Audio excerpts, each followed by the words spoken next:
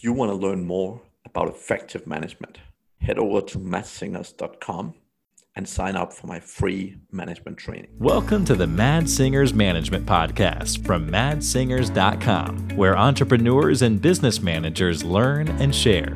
If you like the show, don't forget to leave a review.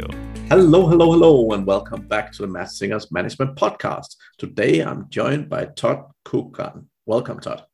Thank you. Great to be here. I am super excited to have a great conversation with you today because we have a little bit similar backgrounds. And like myself, you've done lots of cool things in the corporate world and with nonprofits and so on. But why don't you tell the audience a little bit about who you are and how you ended up where you are? Sure. Yeah. Actually, a couple months ago, I jumped full-time into entrepreneurship, running my own business. But prior to that, I spent a lot of time in the nonprofit world. I worked for different universities. I've worked for nonprofits, worked for a business council, a chamber of commerce. So a lot of the work I've done has been running, managing, supporting, helping, aiding businesses, improve themselves. I've done a lot of, raising money in the nonprofit world. Also, early on in my life, I did a lot of coaching in basketball. I did some high school teaching, and I do some college teaching now. So I do a bunch of stuff. I don't know if I do any of it well or not, but I do a bunch of different things. I've always found teachers make great managers. I don't know if there's a similarity to what they do, but yeah. Well, I think there is. I think you got students running around your classroom, just like you have employees running around your business. And sometimes it's a challenge. Yep, definitely. What's been the most exciting thing you've done so far, Todd? Well, I think just making the decision to jump out on my own full-time into entrepreneurship and starting my own business. That was a pretty big moment. I figured out about a year ago, actually, in early 2021, that my work schedule and my passion were conflicting in terms of time. That I really enjoy the leadership, corporate culture, corporate communication, that space, and was doing a lot of presenting and speaking and coaching and training, but I had to take vacation time to do that. So that probably was one of the bigger decisions I've had to make recently is make that jump into it. And as you know, as an entrepreneur yourself, there are high moments, where you get that client or you make that difference.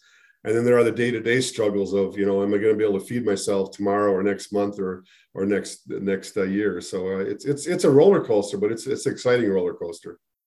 100%. And yeah, I've luckily many years since I jumped into it, but yeah, it was interesting. I was lucky enough to actually start sort of coaching on the side while I was working corporately. So I had a bit of a safety net when I first let go, but yeah, it was definitely interesting. And that's similar to me too. I started in the leadership area about 4.5 years ago and did it kind of on a part-time basis, pick up a few things here and there while I was working full time. So yeah, that safety net is nice. And I've got 4 daughters. I know the listeners can't see my hair, but if you could see my hair, you could tell I have 4 daughters.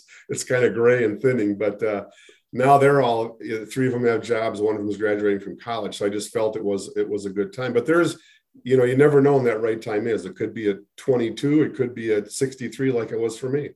Yeah, totally. Well, that's awesome. Good to hear. So you mentioned a little bit about sort of corporate leadership and working with big organizations and so on. One of the things that I love is really the ability to take some of these big systems and frameworks and really help small entrepreneurs understand how they work and the value, right? Because it can sometimes be hard to compare, and sometimes it's easy to say, oh, these big organizations can afford to do anything, right? But just from a leadership training standpoint, like what are some of the key lessons that you think that entrepreneurs can really learn from the corporate world?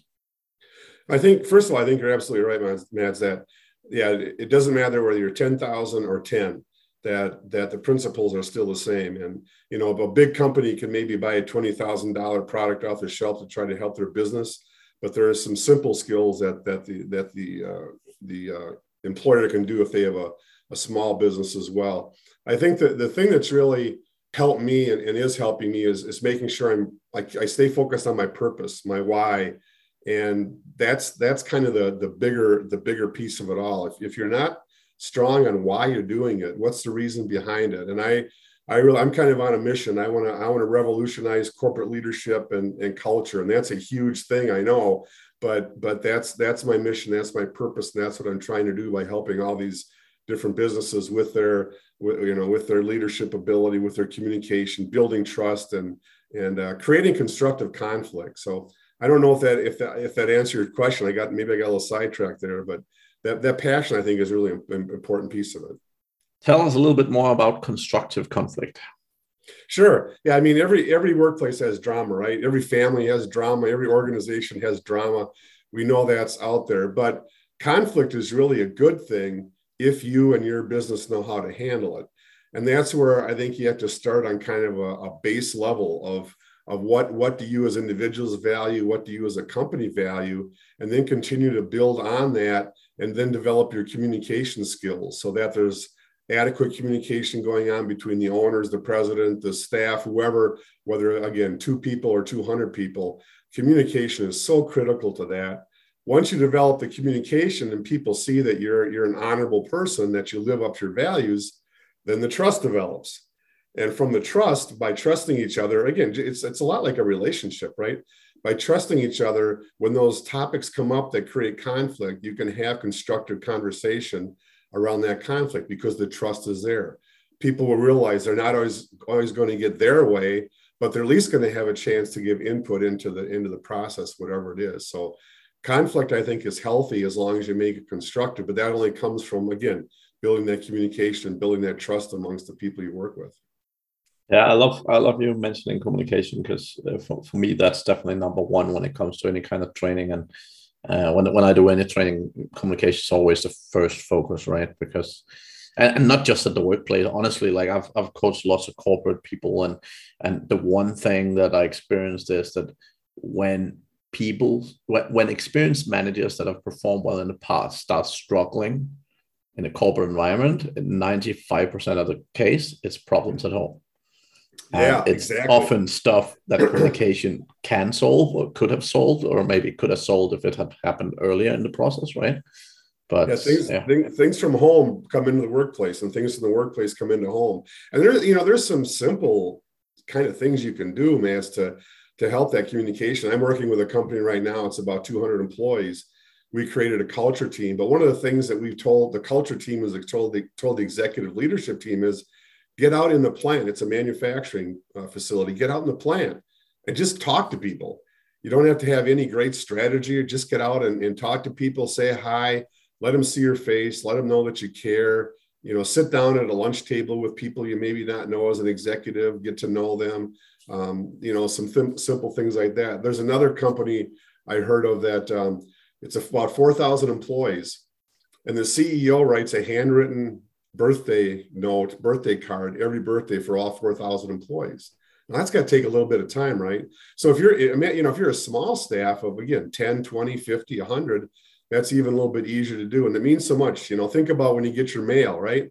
The first thing you look at when you get your mail, if there's a handwritten address on it. I'm not going to open the one with the cellophane wrapper and the pre-printed address. If someone writes me a handwritten note, it means so much. And those little things can build up into those bigger things that lead to that eventual trust and constructive conflict. Definitely. Yeah, I love it. And I think 100% agree, right? And communication, it's one of the things that baffles me the most with our general education system. Like even people that come out of, university with a communications degree or whatever they call it, honestly hardly understand very much about communication, which is a shame, right?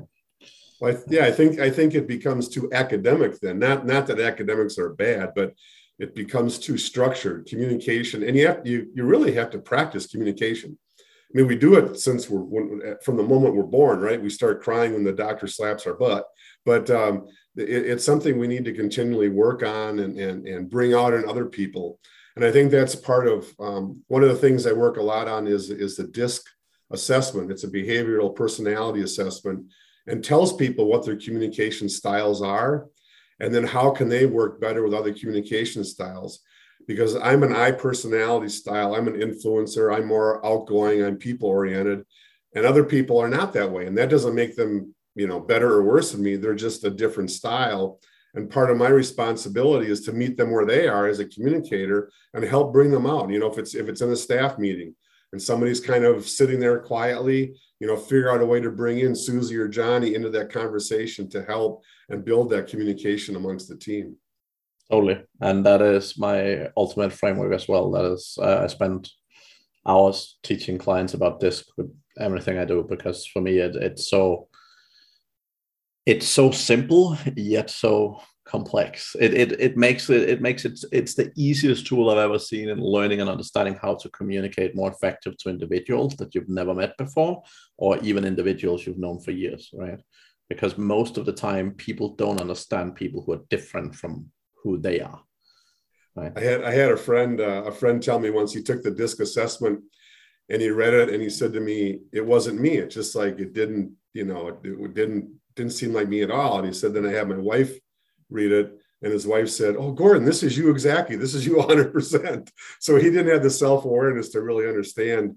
But you're right. It's a 15-minute tool, basically, assessment that you take, and it gives you a report that tells you so much. And you need to learn about yourself if you're going to be able to help others and work with others. And that's the first step. The second step is, again, where you use that tool with your whole staff and figure out ways to communicate. I'll go in the office when I used to be in the office on a Monday morning, and I'll talk about the Green Bay Packer football team and my Wisconsin Badgers college team, and I'll just be blah, blah, blah. And this person, I go in their office and she's like laser focused on her computer. So I have two choices, right? I can come out of her office and say, "Oh my God, leave her alone. She's a BIT, you know what, today, and what a crab and how cranky she is." Or I can walk out of her office and say, "Hey guys, let's leave her alone. She's working on an important report. Let's respect her work style and let's let her get that done and leave her alone. Make sure we answer the phone or take care of the front door." And, you know, it's a simple example, but that's kind of what you're getting at, Mads, with the DISC assessment, how it can work. Yeah, actually, what I teach my clients not to use the assessment, but just to read people's body language and behavior, because the challenge with tests of any kind of behavioral test is, number one, how well people actually know themselves. So the biggest challenge is that most people, as your friend, many people don't actually know themselves super well. So even when they take the test, they often answer what they want to be, not necessarily who they are. And the other piece is, like a lot of companies do it at a job interview situation, and people will always tell you what they think you want to hear, no matter what you tell them in a job interview situation specifically, right? Yeah, exactly. So that's the reason why I always teach people to just learn to read basic body language and get the DISC parameters for that, because that, for me, that's where DISC stand out compared to any other test. Because DISC and Myers-Briggs in principle are very similar, right? But Myers-Briggs and all the other ones, they don't have the simple ability to identify people's behavior just by like just talking to the person for a few minutes, right? And isn't it interesting how little content matters in a conversation, that your nonverbal communication, what you're doing, and the tone in which you say something, those things are so critical. I mean, your content certainly is important, but like you say, you study their non, like you and I are kind of studying each other now and trying to figure each other out a little bit. But it's so important to see the whole part of communication, not just the words that are being spoken. Again, that depends so much on the person, right? So, I mean, there's people who can literally sit and stare into a wall while having a conversation with you because they primarily listen to the words. Yeah. And there's people, like, if you're not staring them into the eyes, they're like, "Why are you not listening to me?" and getting frustrated with you, right? So again, that's the whole thing about, different people and so on. Yeah. Excellent. So let's jump into culture a little bit, because that's something that many smaller businesses, at least, often struggle to get their head around, how to actually build a good culture and how to work with what they have and so on. So what's your take on culture in general? Yeah, so I've worked in mostly small offices. The last one was 6, I think, that we had at the Business Council. Most of the places I've worked in have been fairly small, or the departments I've been have been very small. And the mantra that I've always, and I'm thinking to myself as I'm talking here, but kind of a 3-prong mantra that we talked about in our small office to really help with the culture. One is dream big. I think we always need to dream big. we're recording this on Martin Luther King's birthday, which is a major holiday in the United States. And he had a speech called "I Have a Dream." Not "I have a plan," but "I have a dream." So I think dreaming big is one of the first things you need to do. I think you have the second thing is know how to have fun. I think you have to have fun in the workplace. Now, if your listeners haven't watched it, it's called FISH, FISH Philosophy. And it came out of a meat market or a fish market in Seattle. And they've got, they're throwing fish around. They've got ice. It's kind of rainy in Seattle sometimes. And it's not a pleasant place, but they turned it into something that was fun, right? And I think you have to know how to have fun. Obviously, safety is important too, depending upon your workplace, but you have to know how to have fun. And then the third one is get stuff, different word, get stuff done, right? Get your work done and roll up your sleeves and pull up your sleeves for each other. Again, in the office I was just in the Chamber of Commerce, we'd have a major event with 400 people that would come in for dinner, and there'd be a handful of us on staff working the event. Well, at that event, we all threw our titles out the window and we listened to our event planner. And she was the boss for that particular time, right? And if she said jump, we said how high. It didn't matter who you were, and you didn't ask questions. So you have to get stuff done. But to help get stuff done, I think you have to dream big, and I think you have to know how to have fun. So those are kind of three simple elements of culture. And then it really boils down to just how you treat people, how you treat each other. And I go by the platinum rule, which is treat others as they would want to be treated. The golden rule is do unto others as you do unto yourself. Well, the platinum rule is do unto others as they would want done to them. So that gets back to the styles and understanding other people and their styles and really meeting them where they are and filling in their needs. So those are a few little things as it relates to culture. Yep, definitely. I agree. And yeah, it totally goes back to DISC as well, right? Because again, it's easy when people say treat others like you want to be treated, particularly in terms of communication style. Sometimes people want you to be super direct, but that's not necessarily the right way to communicate to others around them, right? Right. So yeah, that's super interesting. What about personal development? What's your sort of magic trick to get an organization on sort of the personal development train and making sure that people are growing as individuals? One of the tools I've used that's been pretty effective is a mastermind around some content or a book. My initial training in leadership development came through John Maxwell. Also read a lot of Simon Sinek's books, a lot of Patrick Lencioni's books. And I think reading is a first step in your personal development just for yourself. And in your business, there's a lot of businesses I know and most businesses I work with where we'll read some content and then use that content to relate it back to something that's going on in the workplace. So I've used John Maxwell's got a book, The 21 Irrefutable Laws of Leadership. So maybe once a week, you read each one of those laws and you have maybe a 30-minute staff meeting and talk about, okay, what did that say? But not like an academic test, but then relate how is what I read in there relate to what's going on in the workplace, and how can we help our communication build that trust and start working on that conflict. Lencioni's got a great book, The 5 Dysfunctions of a Team.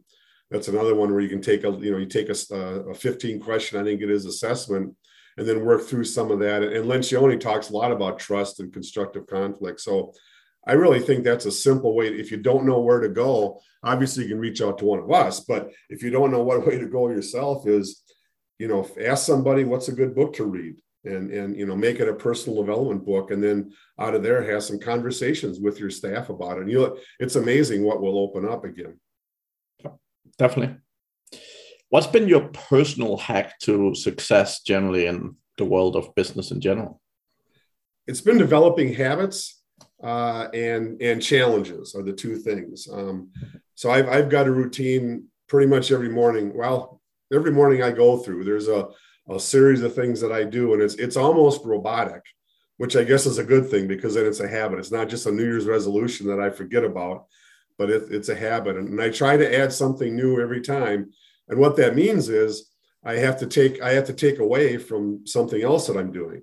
And typically I take away my time on social media, and there is value to social media, but there's also some time that I spend wasting on there. So I'll take 10 minutes of social media time and plug it into something.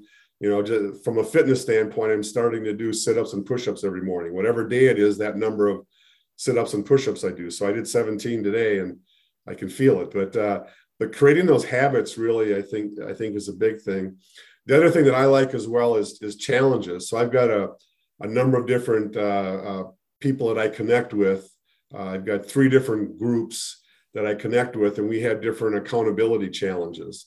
For me, I have trouble sometimes doing things on my own, sticking to things, being accountable to myself. So if I got somebody else that I've got to do it for, it elevates me a little bit. Matter of fact, we get together every Wednesday afternoon. I got something I've got to get out today. So without that, I probably wouldn't think about doing it. So creating those habits, and then creating challenges, and you can do some fun things in the workplace with that too. But those are probably 2 things from the personal development standpoint that have really helped me. Yeah, that makes a lot of sense. And I think, I look at it in a similar fashion. I mean, luckily many years ago, I read Atomic Habits, and that was an amazing book, and just on establishing habits the way you're saying it, right? Like really just keep building on and keep steady habits throughout your life, right? Like build them up and keep doing the things that, like, if you're so used to doing them, they don't feel hard anymore. That's a super hack for sure. Yes, Simon Sinek has a great video out. It's about 6-7 minutes, and I don't know the exact. I can never remember the name of it, but if you look up Simon Sinek, Sinek, and just Google or search leadership, love, exercise, and he talks about how exercise and love and leadership are all the same, right? If you exercise 9 hours in one day, you're just going to get really stiff. But if you exercise 30 minutes a day over a course of time, you'll get in shape. Same thing with love. You don't all of a sudden fall in love with somebody. It's a process, as is once, if you decide to take on a partner, there's a process. You have to continue that relationship. Same thing with leadership. You can't go to a 2 or 3 day seminar and the switch is flipped and all of a sudden it's magic. It's something you continually work on and you're persistent at. And that's why, the book thing is not any complicated, expensive thing to do, but it's something that if you do it repetitively, it can really help you and it can help your business. Definitely. That's definitely been my biggest hack in life. Luckily, when I was 18, I got a great manager, and I basically started reading a book a week for at least 10 years, right? And the thing is, many of the things, like I've read stuff that I wouldn't use for 10 years, but the thing is, when you have a lot of stuff in your head and you eventually get to use it, what happened for me at least was that even when I made a mistake, I realized I'd made a mistake, because I understood, like, oh, this conversation wasn't supposed to go this way. And I actually realized that I'd made a mistake, and I had the theory from the books of why it went wrong. So that was super, super helpful in general, right? But yeah, it's probably the most powerful habit as a human being you can learn, I think, personally. So like you're talking about, man, self-awareness is so critical. Is we're going to fail, we're going to make mistakes. So having that self-awareness to understand it and understand why, and more importantly, how am I going to change what I do in the future to make sure that mistake doesn't happen again? So, but reading, that's amazing. Reading a book a week, holy cow, that's you're way ahead of me. But I've read more books in the last 4.5 years than I did my entire life by multiples. I mean, even in college. So, but it's helped me, and I need to do a better job of taking what I read and implementing it. Of course, we all do, but it's so valuable, and it's simple. It's simple to do, right? Not easy always, but it's simple. So I had a period where I was listening to a ton of podcasts and so on, and honestly, I've had to cut most of them out just because I'm a very addictive personality. So when I first start with episode 1, I can't stop until I listen to them all. And at one point, I was trying to listen to 12 podcasts every week, and I was like, that's a lot. So I had to kind of cut down on podcasts quite a bit. But yeah, I mean, again, development, it's about building the habit and just make it consistent, right? Because if you do, like most people sprint into it, they read like a lot or they do a lot, and then they just fall flat, and then you don't get that much value out of it. So that's why we talked about before, creating those habits. So you do it regularly, you do it consistently, and you have to think about what are you feeding yourself when you're on social media or watching television. Not that you shouldn't, but what are you feeding yourself, and what could you be feeding yourself? In the United States, over the weekend, there were 6 NFL playoff games. You could have watched, 24 hours of football. Well, couldn't you have taken like 1 hour maybe and done a little reading or something? It's not a huge sacrifice to do it. Just time management, how you use your time and how you create those habits. Yeah, I mean, I have a TV in this apartment, but I don't know if it works. So that's that's how to do it. That's how to do it. So, Todd, in terms of small business owners, what do you reckon is generally the biggest sort of thing that you see most small business owners management-wise do wrong, that you sort of, or not wrong, but where they can do better or where they can improve based on your observation so far? I think the relationship part is so important. I think sometimes people get so involved in their business, they forget about what goes around their business. I think business as a particularly small business owner, you need to stay connected. You need to, there's so much value out there in the world. And that's why when I ran the business council, we had 500 businesses who were members, and we had different events and activities to try to get those folks to get engaged and stay with each other and pick each other's brains. If you go to a networking event as a business person, make sure you're going there to give and not necessarily to get. If you go there to get, you're probably not going to be as successful. But if you're willing to give something to another business owner, you'll probably get it back tenfold. So I think you need to really still be out there and find those people, find your inner circle of people that can help you. Create a little group that maybe you get together with once a week for 30, 45 minutes and just talk about what are your challenges. Be willing to share your fails, but you have to do that with other people. I think that's one of the things that, the remote work, which I think there's a lot of value to it. Sometimes you lose the bonding or whatever you want to call it aspect of it. I mean, you can do some through Zoom and other media, but I think you really need to get and be with people and in front of people. So those relationships, sometimes you get so ingrained in your business, you forget about the people around it. And I think that's really critical. Yeah, I totally agree. And I've been location independent for probably 7, 8 years or something like that by now. And I spend majority of my time that I spend with people, I spend networking, because I think wherever you go in the world, you can always find great people. And I'm a firm believer in the fact that you can learn something from everyone, right? Yeah. I think a lot of the time people focus too much. They're like, oh, can I get some benefit from knowing you? And then it's like, okay, let's move on, right? But reality is you can build many, many solid relationships with people anywhere you go in the world. And I mean, I use simple tools like LinkedIn or whatever, and, literally just hit up some people with some interesting titles or some, I don't know, working with some cool companies or whatever. And I just say like, hey, I'm in town, do you want to grab a coffee or something? And it doesn't need to be more complex than that.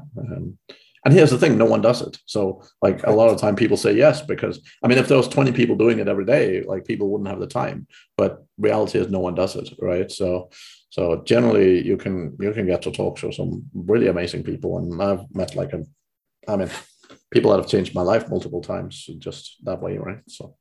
Well, interestingly, I'm starting to write a book. So I've been doing some interviews of folks and interviewed one guy that I've known for probably 15 years. And I did a 30-minute interview, and I learned more about him in that 30 minutes than I had the previous 17 years. And it's because we had a conversation. Then we ended up going to breakfast. We had another hour conversation, learned some more about each other. Now we're going to get together again and pick each other's brains on leadership and some different tools he uses and tools that I use.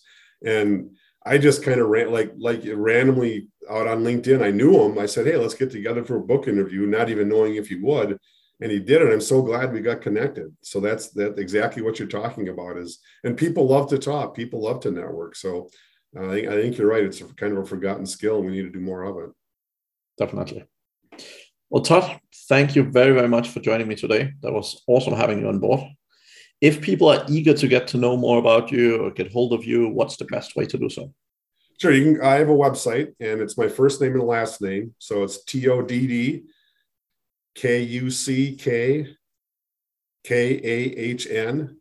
toddkukan.com. Also, I'm on social media. I do a lot of posting on social media, so I see some value there. But I'm on social media a lot as well, so people can find me there as well. This has been great, Mads. I appreciate it. It's been a great conversation. Epic. Well, thank you very much for joining me today, Todd. That was fantastic. Thank you. And to the audience, we'll be back again next week. Thank you for hanging on all the way to the end. Thank you for listening to the Mad Singers Management Podcast. Please leave a review. It means the world to us. You can also learn more about management at madsingers.com.